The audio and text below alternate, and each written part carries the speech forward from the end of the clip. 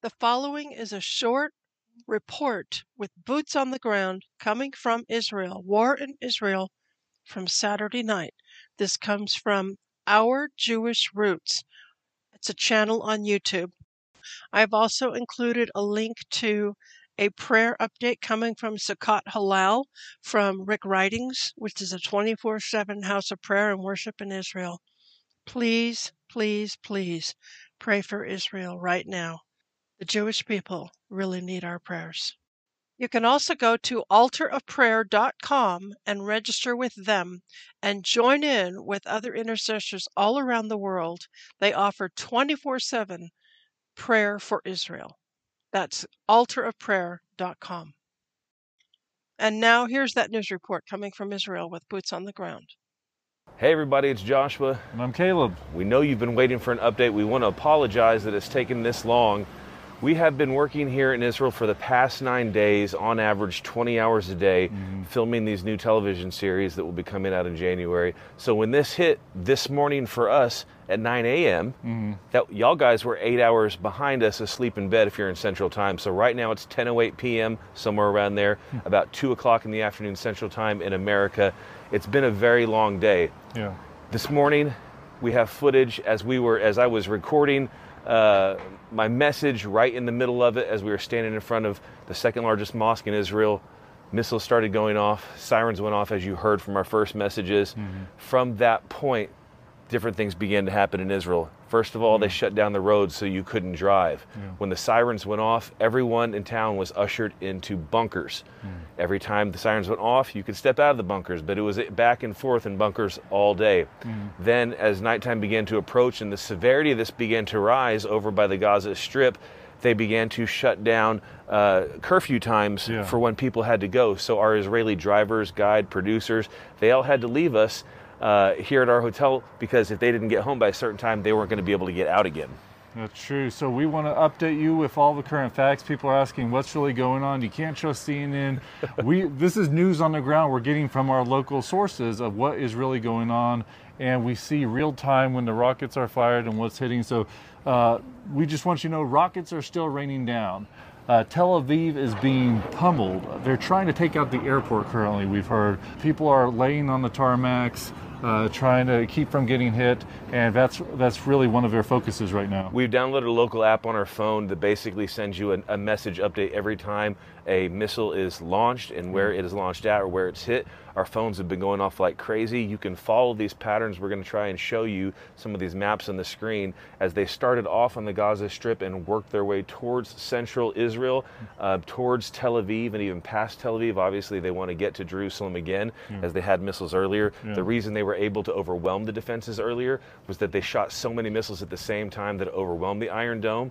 It seems like they've got that under control. However, the problem they're having now is Muslims going out and randomly stabbing people, dressing as IDF members, going house to house, killing people, abducting people. In fact, the locals told us that they have issued several additional units in our area here in Jerusalem of undercover police to try to prevent that from happening because it's such a big deal right now. Well, it's happening because they're dressing up as IDF soldiers. They're knocking on doors, pretending to check on people, abducting them and killing them. Currently, right now, our flights are canceled. We can't get out of the country. We heard word they're going to cut off power in Gaza. They're going to go in and pummel it during the night. What everybody's so surprised about is Hamas went from, this schoolyard thug terrorist group with poor technology. Now they have pretty advanced technology. We know they're getting it from Iran. We know they're getting this advanced technology, precision missiles, and they had the ability to get out of the Gaza Strip, which blew everybody's minds because the IDF keep good watch over the tunnels. They bomb the tunnels, they close them off, but somehow they got out. We mentioned this earlier, why this is such a big deal, because the Gaza Strip has never been breached before. This is a huge deal. Again, this is like Washington, D.C. being breached by terrorism and nobody doing anything. That happened today for the first time. And because of that, Israel has just released a quote, and I'm going to pull that up right here. You can't read that, can you? I'll read it for you. National Security Minister Ben-Gvir declares national civil emergency, granting police force significantly enhanced powers. Basically, guys, martial law. 80 Martial law. kilometers out from the Gaza Strip in all directions. Specifically saying that the police were allowed to commandeer vehicles Yeah. and property of any civilian. They were allowed to use extended force per their own purview, Yeah. and this was going to go on for up to 48 hours. Yeah. Also, the Prime Minister of Defense, Oh, yes, Gallant, I believe. Gallant, said, and do you have the quote pulled up on your phone? No, I don't. You have it. But he basically said, from here on, what they're going to do to the Gaza Strip is going to change the whole landscape of how Gaza looks and how it operates for the next 50 years. The way everything has been is about to change and is never going to return to that way ever again. Current stats that we're hearing right now are 1,200 wounded, 150 killed on the Israeli portion, 230 Palestinians killed, 1,700 Palestinians wounded. Those numbers continue to go up even Yes. as we're talking, because this will take time for this message to hit you guys. Yeah. The locals are freaked out. Just so you know, we talked to all these locals. We're talking to people in our hotel, to the workers. They believe this is the most significant and extreme and war since the Yom Kippur War. This is big. This is big for Keep them. in mind, Israel becomes a nation state again in 1948. Yeah. They face a war in 1967 that defined the borders here in Yes. Jerusalem. 1973, Yom Kippur War. And ever since these wars, they're continuing to struggle and fight. But these significant wars have been big because they've changed the way the nation functioned, and they've changed the boundaries of the nation. And so what we're being told by the locals, and you may not hear at home, the emotional status is that they're suspicious, first of all. Israel is a superpower when it comes to defending itself. Yeah. And they have no idea how it's possible that all of these people got in and committed these atrocities. They don't believe that that's possible. They've never been able to do it before. They're curious where it's going next and when Israel is going to attack. So far, all of the attacks that Israel have made against Hamas have been small, calculated attacks. We think that this is possible because they have captured a lot of high-level members of the Israeli Defense Force in the past. Israel has been very careful about getting back any of its people that are abducted. Even a single person. Single yes. person Yeah. before unleashing any massive attack. Yeah. That's possible. Also, we've mentioned previously that they have strategically made attacks at night for points of confusion and cover of darkness. All of these are feasible. Truly, in the next 24 hours, everything could change as far as the landscape of what is happening in Israel. But the people here, they don't want this to happen.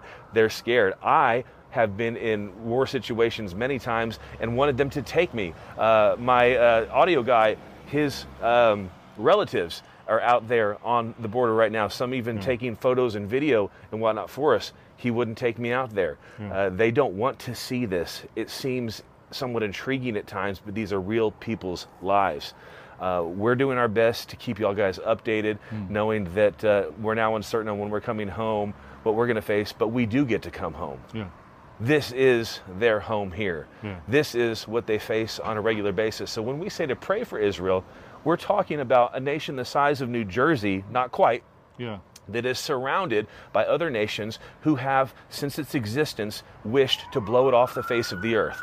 Again, you hear sirens going off right now. Gunfire. Imagine all growing sorts up of things. and living your entire life in a place of unrest where you didn't know what was going to happen next with your safety, with your belongings, and with your family. That's what's happening again right now. And in Israel, it's happening worse than we've seen it since 1973.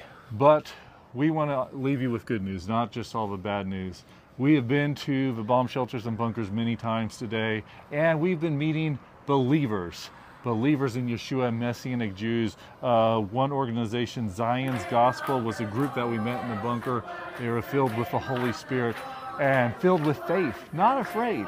They started singing. They were praising the Lord. Pulled out all their shofars. Everybody was blasting shofars. They were declaring the word of the Lord. No further would the enemy get into the Lord's camp. Just reading scripture, and that's how it's been going all day. Everywhere we go, believers praying, believers encouraging, believers speaking the word, and standing in faith, knowing that God will uphold his word. He who watches over Israel will neither slumber nor sleep, and that is the word for us today. So that's what we want to leave you with is don't take all these numbers and get afraid and woe and doom and gloom, even though that is what's happening. We want you to take heart. Yeah. We want you to understand that God is still on the throne and that it's our responsibility to fight on behalf of our brothers and sisters here. So you fight by prayer. Yes. You don't just say, thank you, God. You put some serious time down on the floor because We need it here, and the people definitely need it here. Thank you for praying for us, guys. We know you have been since the beginning. We felt your prayers. We've seen countless miracles throughout the shoot, and we know we will continue to see more miracles. It's all because of y'all, guys. We'll update you as we find out more.